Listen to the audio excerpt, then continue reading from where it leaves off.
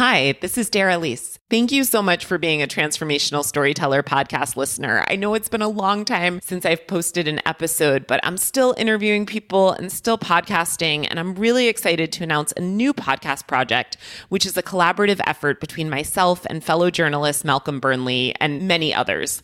The On Being Biracial podcast is an exploration of non-binary experiences of race in the United States. It tells so many interesting and nuanced and dynamic stories and features more than 30 voices, including the voice of the award-winning filmmaker and comedian W. Kamau Bell, along with so many others. It was really exciting to be able to interview people with such a depth and breadth of stories. I could go on and on about how much the podcast has meant to me, both personally and professionally, but instead of doing that, I'm going to invite you to check out the On Being Biracial podcast anywhere you get your podcasts, or to go to the website, onbeingbiracial.com. So thank you in advance. And remember that the stories that we tell ourselves and others have the power to transform the lives we live.